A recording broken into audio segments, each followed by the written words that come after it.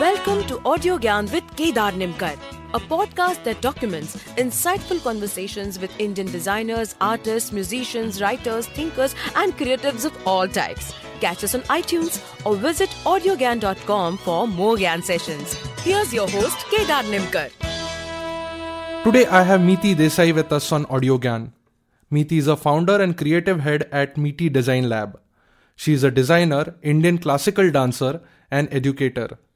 Meeti finds that the Indian classical dance has introduced her to traditional design, culture and aesthetics, which are the key players in her design practice. She studied applied arts in Mumbai, after which she went to US to study design. She is an executive trustee of Shakti Yogashrama Gurukulam near Lonavala, Mumbai. Her main body of work stems in these three areas and has been really nicely documented on her website meetidesignlab.com. I believe she is an ideal candidate for Audio Gyan as she technically touches all the three areas which Audio Gyan documents. So I am really honored and privileged to have you, Meeti, today. Thanks for giving us your time and welcome to the show. Thank you very much, Kedar. My pleasure. Yeah. So we'll be discussing obviously all the three areas of your work, but it's more towards the intersection of design, art and philosophy in general. So I will start off with understanding your background and slightly knowing that where do you see design meeting dance or vice versa, and what's the philosophy behind it? Design meeting dance, that is actually, to be very honest, a more particular proposition versus a universal one. And what I mean by that is that it just happened to be, as I went along in my journey, that design and dance happened and they kind of came together for me. So I don't know if there is something very universal in the sense that design and dance really meet. For me, they meet. For me, that is a very integral experience because my journey into dance actually started from design. There's a story behind it which I can share really briefly with you that I originally trained in applied art in design, undergraduate in Mumbai. And once I graduated, I, like everyone else, just took up a job in one of the finest design studios at that point. And it was just a matter of one day that I went into work, and my first job ever. And it just dawned on me that what I'm creating, they are paying me a salary for. So I'm getting money for it. What the company creates for the client is paying the company for it. So there is a financial transaction there. And then the client takes the creative work and goes out into the public sphere, the market, and they are promoting, projecting, selling their products. Correct. And they are earning money out of it. And it just occurred to me that, this is a completely all-in-all financial transaction. And I can't be doing this for the rest of my life. Of course, I'm saying it very easily right now, but it was very traumatizing at that point. And I just wept and came home and told my parents that I don't think I can do this for the rest of my life. And so my parents were quite clueless at that point, and they said, what, do you want to get into an NGO work or what do you want to do? I had no answers, and I just said, I just can't do it. And very soon, in about 2 weeks, I quit that job. And ever since, I've never really done a job anywhere. Wow. And but the search I had not found the answer. And as an escape, I just said, maybe I should just study further abroad. That was obviously the next obvious thing. And I looked up in university and I found a very lovely small design school called Portfolio Center. And I got an admission and I went there to study. And a week into that course, I realized that everything that I'm creating here is all outside me. I'll end up designing a book, a brochure, an installation. It's all outside. I just had a strong feeling that I want to experience design in my body. I want to design with my body. I want to engage with holistic design. And that was a term that I'm still trying to deconstruct. That's a term. What is holistic design?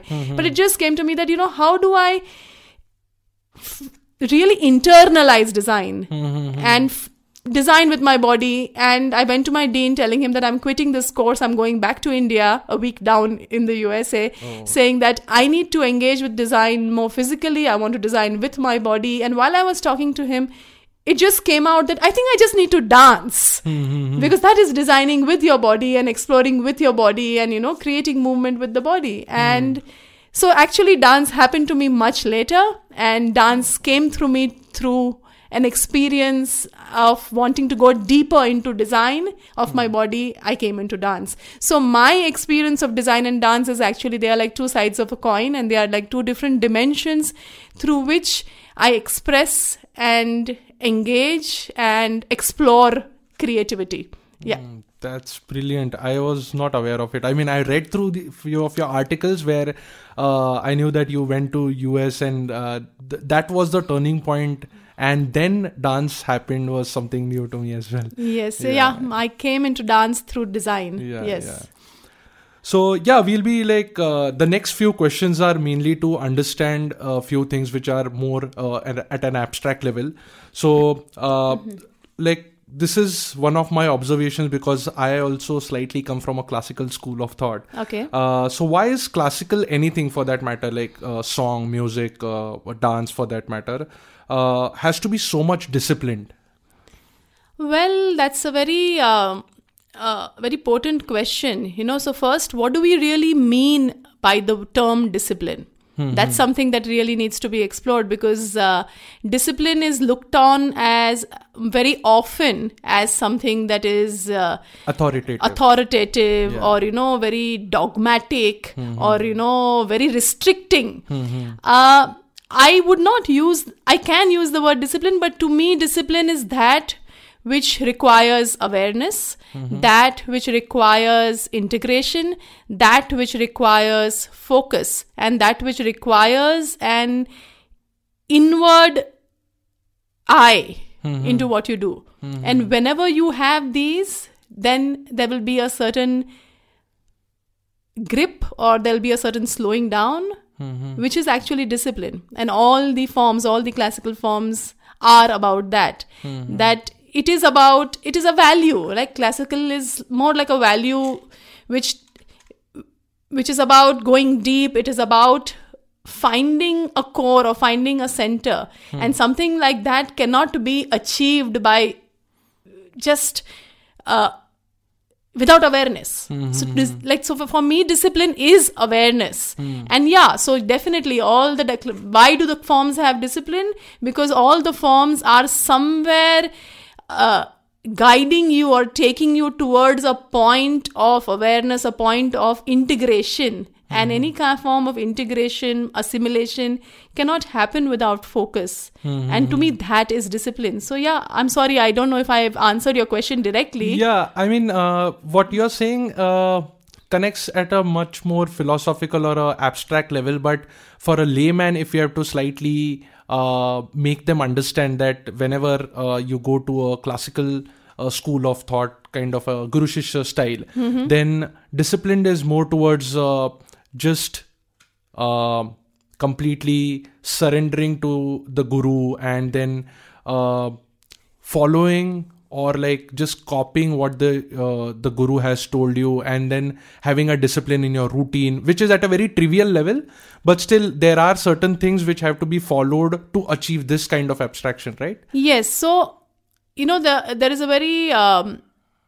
discipline is a certain kind of rigor is there, and it's not about also blindly following what your Guru says. You are basically dedicating yourself to the art, and the arts demand that energy, that focus from you. And in order to give the art that energy and focus starting from your day-to-day life, from the point you wake up to you sleep, to what you eat, to how you engage, there has to be a certain rhythm that you have to set. Otherwise, you cannot engage with these arts, because they require that much focus, they require that much concentration, they require that much time, because time is very stretched in the classical expanse, because time frames are not about 1 month, 2 month workshops, 2 years, 3 years, 4 years. The time frames are 7 year chunks, so one stage of training in 7 years, the other stage in another 7 and 7 and 7. It's a lifetime journey. And so the arts are designed to me they are a fantastic design that the culture has created, where it is multi-layered and multi-dimensional, that at once there is it gives you day-to-day discipline, it gives you philosophy, it gives you a vision through which you can engage in life, it gives you a way in which you can express your creative self, and it gives you fulfillment. So there are multiple aspects to it, and the forms are such that in order to master what the form is visualized as, you require expanse of time, and it also require intensity and focus and awareness. And in order to get that, you need to have a basic rhythm in your life. I cannot be waking up at one point one day and another point another day. Then you can't practice these arts. Like these arts are designed in a certain way that require a certain kind of mindset and framework to be able to explore and work through them. So there is a discipline in lifestyle, there is a discipline in the form, there is a discipline somewhere in your own inner self also that comes over time. And then it is up to the individual how deep one goes into it and where you stop. And actually if one wants that, it can go deeper and deeper and deeper, and the journey continues. Sorry, but like to be more curious at this point, that even martial arts has discipline, or military has discipline. So these other domains also have discipline ingrained in their lifestyle. So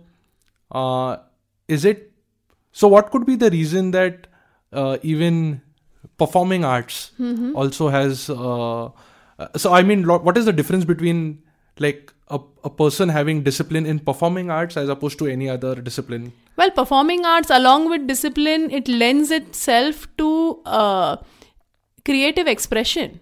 It lends itself to rasa, which normally, I don't know with a military regime if there is rasa, or if there is, this burst of the inner creative. Like, it gives me an outlet to express. It gives me it actually gives me an ocean to express. It has that potential.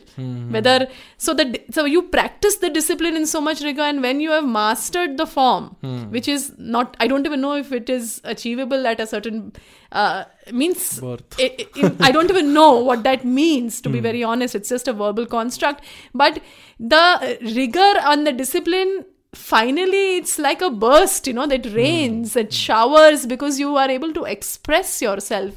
And to me, just at a very human level, everyone feels the need to express, whether it is even a businessman or a CA or an artist or a vegetable vendor on the road. The moment you give them a way in which they can share or open their hearts out, there is a twinkle in people's eyes. And that is a human instinct. And the arts actually just go stretch that like a rubber band and give you so much potential.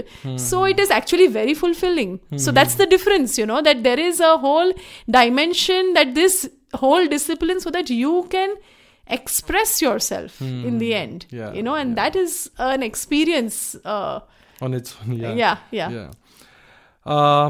So in one of your YouTube videos, you mentioned philosophy is ingrained in the Indian culture, to which I personally agree. But again, not to be a critique or just to rant, but it's seen slightly less in the current time, right? So what could be the reasons, or what could be the possible reasons to see that philosophy? Because I'll tell you, recently I had a audio GAN with Vikram Galot, who's a teacher in Delhi, and he said humanities as a subject is missing, history as a subject is missing in the industrial context. So maybe that could be one of the reasons. But like, from your perspective, what could be the reason why philosophy is not perceived as it's supposed to be in the current time, as per my take? So why is it not living and so alive in our society today, is what you're asking me, right? Yes. Well, sociological changes, society is leaning more towards an outward life, towards a more consumeristic society. We are obviously society is moving along there, and also entertainment. This whole overload of entertainment forms is actually taking away from the quiet or the stillness within the arts, and that's where the philosophy has to go. It means it melts. It kind of ceases to be in the surface level. It is always there in the arts. Whether one engages with that aspect or not is a question for the artist. But the entertainment forms now, the popular art culture is so accessible and so out there. And actually the arts are not at all about entertainment. As my master and guide Mandakini Trivedi, who actually has really given me this vision of the art, of philosophy being the root and base of the art through which it all manifests. So philosophy is actually there at every level. So she always says that, these art forms are not entertainment forms. They are not meant to entertain. They are meant to elevate. They are meant to engage. They are meant to lend itself to introspection, to stillness, to silence. And all this is possible only if you engage with the philosophy in the form. The moment you don't engage with the philosophy, then they become entertainment, outward, glamorous, flamboyant, and society is moving that side.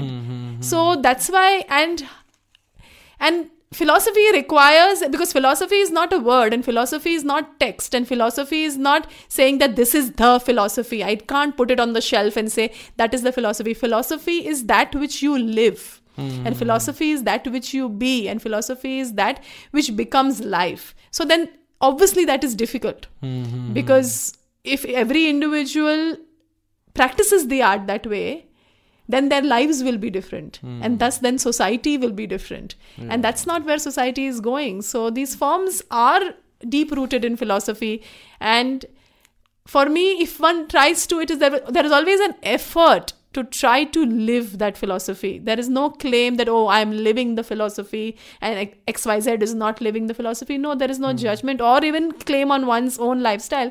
But definitely there is a intention to try and live this philosophy if one is practicing this art on a day-to-day basis. Yeah. It's beautiful. I mean, it's just like, I'm just happy of the fact that this is getting documented with your really good articulation of overall things. So yeah, cool. And then why is classical dance activity also actually this question is slightly different, but I've seen in few of the places also, and personally it cannot be generalized, but still a dance form sometimes or most of the times is a solo activity, right? So can you tell us why classical dance form is a solo kind of a thing? Well, it all roots out from the same philosophy that we spoke about. So as my master Mandakini Trivedi, she always has, really focused on this point that these forms have actually come from a worldview. A worldview that the culture had of the way they saw life. So in the traditional Indian texts, there is a very beautiful verse which says, "From the formless comes the form, and the form takes you back to the formless." Wow. Now, to me, as I practice the art and as I understand as a student of this subject and this philosophy, this reveals the whole vision of the culture, that there is a formless element, and the formless goal or the energy is all about, the culture always felt that the purpose of life is to grow, the purpose of life is moksha or liberation or transcending consciousness or finding the absolute or God or however you want to label it. Now, so the culture very deeply felt, and that's why you see it at the grassroots level also. Philosophy in India even you see it in the grassroots level. Even the taxi wala will give you some philosophy as they go along, right? So because it is in the grassroots level, and that is where the culture felt that the purpose of life is to raise the level of consciousness. Now you give it the name of God, religion, forms, that's a separate thing. But but to raise the level of consciousness is not a very linear process. I'm sure we all know that it is not so easy saying that, okay, and this is the purpose of life, and so the culture very compassionately and very intelligently first revealed that this is the purpose of life. Then they realize that this is not so linear and easy. So then they created many ladders, that when you climb on these ladders, it will lend itself to transcendence. The classical Indian arts are these ladders. So classical dance, the way it is designed, the way it is formalized, lends itself to transcendence. And that's why, as my teacher calls these, like this is something that this has been her life's work, that she has called the transcendental arts.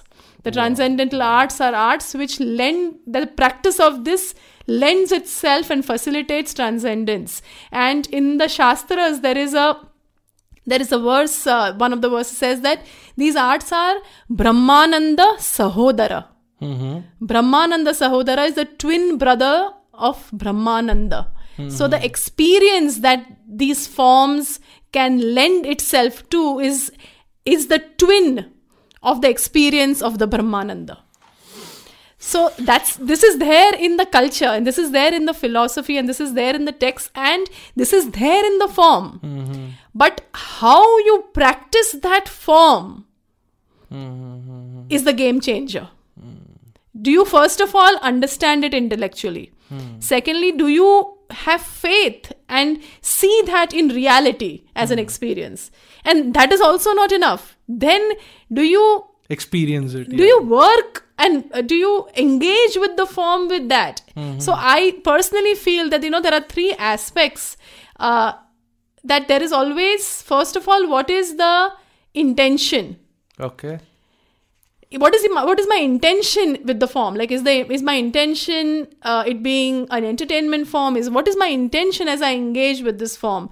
And so once a clarity on intention, but then there is also the intensity through which you engage with it, and also so there is the intention, and then the intensity through which you see how you engage with the form. So the form has it, whether the practitioner has that integrity also. So these are the three things. There is an intention with what you engage with the form, then the integrity through which you practice it, and finally the intensity. How intense and how deep, and it's a journey. So one is traveling, one falls, but somewhere if one picks up the threads and finds that the form has it. So when you say that, why is it a solo form? So I come back to the question that because it came from a worldview which is about raising the level of consciousness, the form was created in a certain way, and when it all boils down to an individual journey, because raising of consciousness or working on your inner self is not a group activity. So you have to walk alone on this path. Right. So in our tradition, you always say the inner journey, you are all alone there. Correct. It's not said in a group, hey, let's hang out, let's raise level of consciousnesses. It doesn't work like that, right? The moment I become focused on something inside, I become quiet. And that is why the dance was originally visualized as a solo form, because this is a journey on which you walk alone. So as a artist and as a practitioner of the form, when you're engaging with this form which lends itself to transcendence, you engage and flow through it all alone. And that is why they were visualized as solo forms more often. Of course, because of a lot of sociological changes and changes in trends, the classical dance forms also have moved from solo to group to all kinds. But that is a sociological issue and a different discussion in itself. Yeah, but they are solo forms because it's all about the individual journey. You walk alone. When you walk inward, you can have satsang. You can have like-minded people. But finally, each one's journey is theirs. Even the guru's journey is the gurus and the shishyas is the shishyas. The guru and shishya's journey is also that way, not together. Correct. Yeah. That, Kabir, in fact, just yesterday I was listening to a Kabir song which says that the guru ki karni guru bhare or shishya ki or chele ki chela. So it is like that. It is the individual journey. Yeah.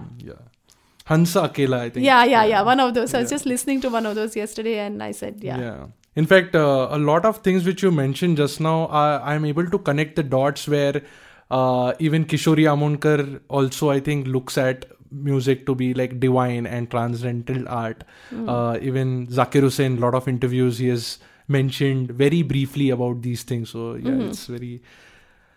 the next one is... so, I'm trying to... this is the designer side of my question. I'm trying to find out... then you also have been practicing design. Yeah. So, similarly, like dance, is there a possibility of finding classical design? That's what is classical design? See, first of all, what is the word classical, right? So there are, if you look at the dictionary, classical will tell you that which is Greek, that which is Roman, that is, but the way I have understood it through my training in dance and the tradition, that classical is actually a value. A value, as I said earlier also, that lends itself to awareness, lends itself to stillness, lends itself to slowing down, lends itself to that which is aware of environment, aware of aesthetics, aware of... It's an inclusive quietening that is classical. And it's subtle and it's a value. So does design have classicism? It depends what design. So normally when you use the word design, it lends itself to a more commercial engagement of communication design, graphic design, fashion design, etc. Now within that also it's tough because those are more pragmatic. The end result is more pragmatic. So when the end result, because it comes, so what is the starting point and what is the end point in every exploration? So if the starting point is an intention to create an aesthetic and to communicate, but now how much can one really get into philosophy over there? But as a practitioner as a designer, I might have a life philosophy. And if I have a philosophy that I live, then everything that I do, the philosophy will pierce into that. Correct. So then if I have a philosophy that I feel that I try to walk and live, then even when I do design, that philosophy comes in. But now from project to project, it will vary because will the subject lend itself to that? Correct. But classical design in the contemporary sense, like when you talk about the Western, first of all, it's very interesting that design as a word does not have a literal Indian translation. There is Kala, there is Rekha, there is Chitra, but that all is not design. So design is not the word and the term design. Like this actually has been one of my real journeys, because when many years ago, I would feel that, design also has that philosophy, because I am engaging with two kind of idioms, right? Yeah. This comes from a life philosophy dance comes from a life philosophy translated into a form which lends itself to a whole body engagement and a possibility of raising the level of consciousness. Now, design didn't start only there. It started with consumerism. It started with the Industrial Revolution, that level of design. But design there are two aspects to design. It's a verb and it's a noun. So as a verb, it's a more pragmatic exploration. Correct. Where I don't know. Philosophy is the practitioner's philosophy. That I, as a designer, feel this is my philosophy and I'll have a philosophy. But as a noun, if you look at the term as a noun, I feel design is all pervasive. I feel design is there everywhere. Correct. I feel everyone is a designer. A businessman is a designer. A poet is a designer. A dancer is a designer. A person who cooks food, a chef is a designer. So it's how you look at it. I look at design very holistically. And my journey began when I said I want to engage with holistic design. And I still, at this point when I sit here, if someone tells me define holistic design, I'm still finding, and I don't know if there is one final answer for design, what is holistic design. But so what is classical design? I feel classical design is the classical arts are classical designs. When I look at design, the contemporary design explorations, yes, there can be classicism within a particular design that I see, but it's not a universal construct. And I don't know if I'm also being able to answer this clearly.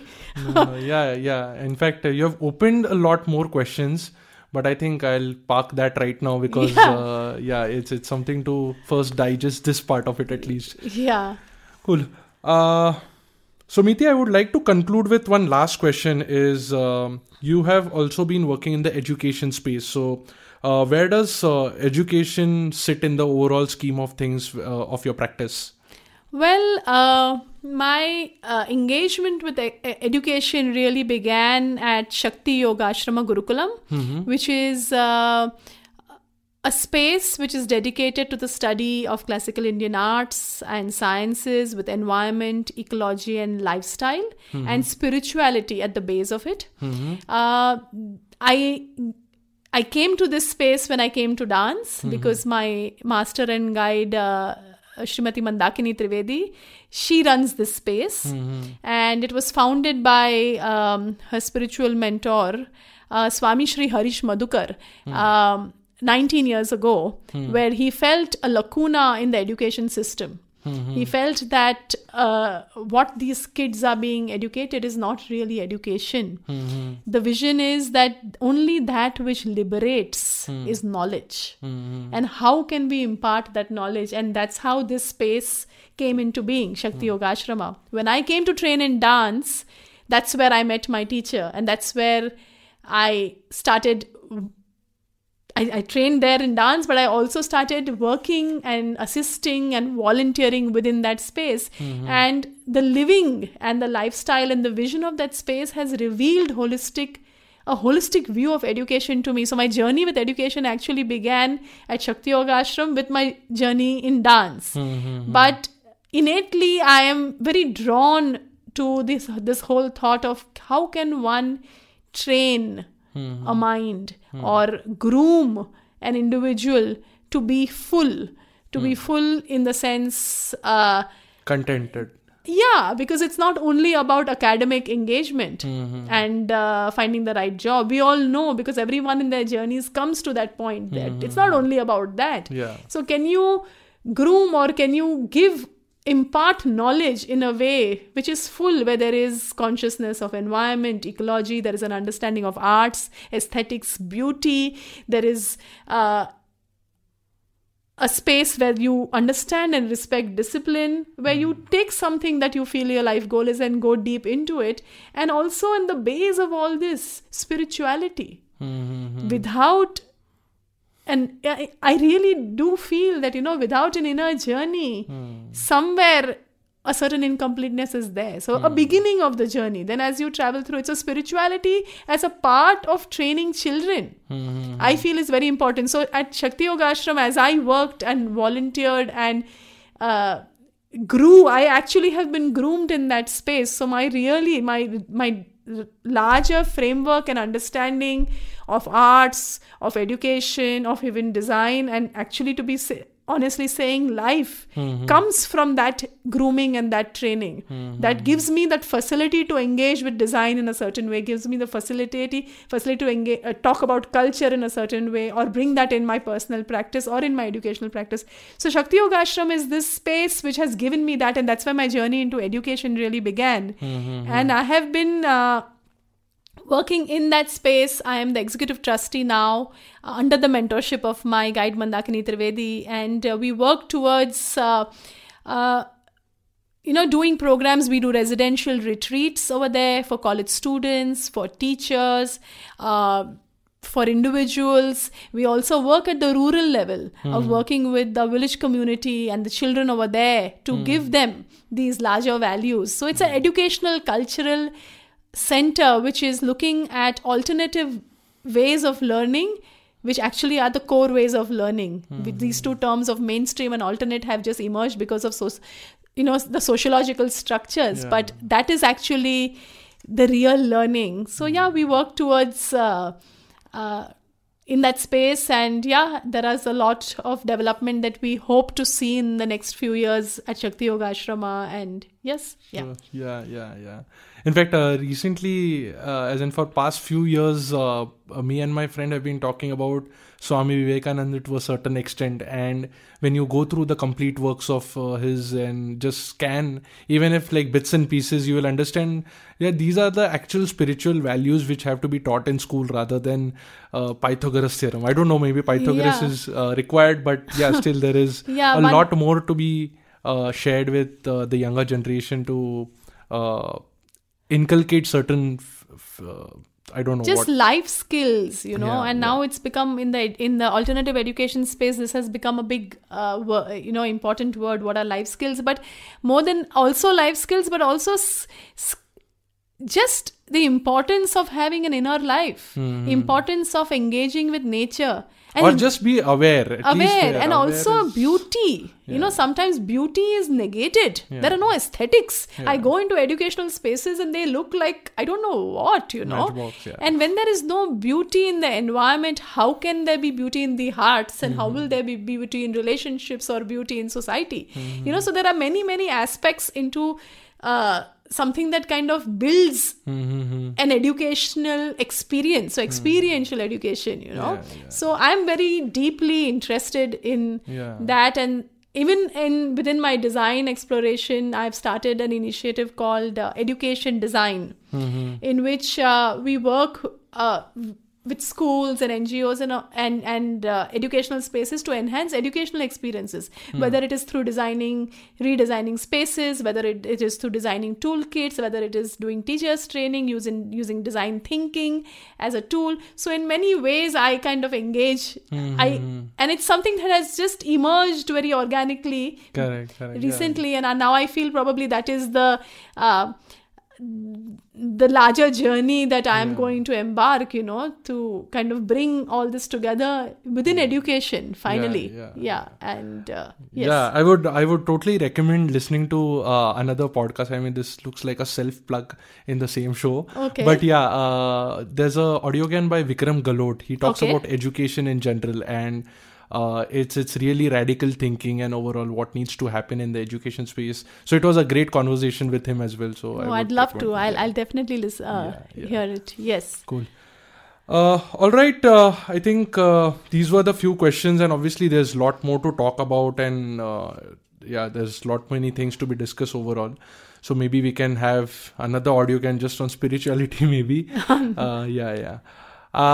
All right, so if people have to generally follow your work or look into what you're doing, and overall, you mentioned there are some 3 websites. If you can tell us. So I'm not really active on social media, just to say that. But I do have websites. So my design website is meetidesignlab.com.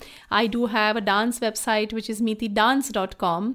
And most importantly, the Shakti Yoga Ashrama website, which is not my website, which is the website of the space, which is the work that I deeply believe in, and I feel that needs to really spread. The website is www.shaktiyogashramah.com. And we do programs through the year. We have festivals, and we'd be very happy to host groups. So do have a look at the Shakti Yoga Ashrama website, and you can reach out at any point. Very accessible. There are emails and contact numbers there on all the websites. And just one thing that I think I would like to say as we conclude, that somewhere when one talks about larger goals which are not mundane, or a larger than life philosophy, whether it is through design or whether it's through dance or through education, it is the intention is not to be wiser than thou. The intention is not to claim a certain kind of achievement at all. It is just that it happens to be a journey that I am on, and I'm just a mere traveler, and there are falls and dips all the time, and one tries to just grip and work towards it. So the visions are there, the philosophy is there from the culture, and it is just a gift of spotting it, that it's there all around. And I have been very blessed and fortunate to have had the opportunity to be associated with it, but I am still really trying to follow it and go deep into it, and I'm just a mere traveler. So I would just like to say that. Thank you. Yeah. Okay, that's it. That's it from today's Gyan session. Thank you. Thank you once again, Meeti, for giving us your time. Thank you so much, Kedar. It's been a pleasure. Thank you so much. And that's it from today's Gyan session. Catch us on iTunes, Saavn, Stitcher, or any podcasting app you use. Do rate us on iTunes and follow us on Twitter, Facebook, and Instagram. Stay tuned for more Gyan on audiogyan.com. Till then, bye.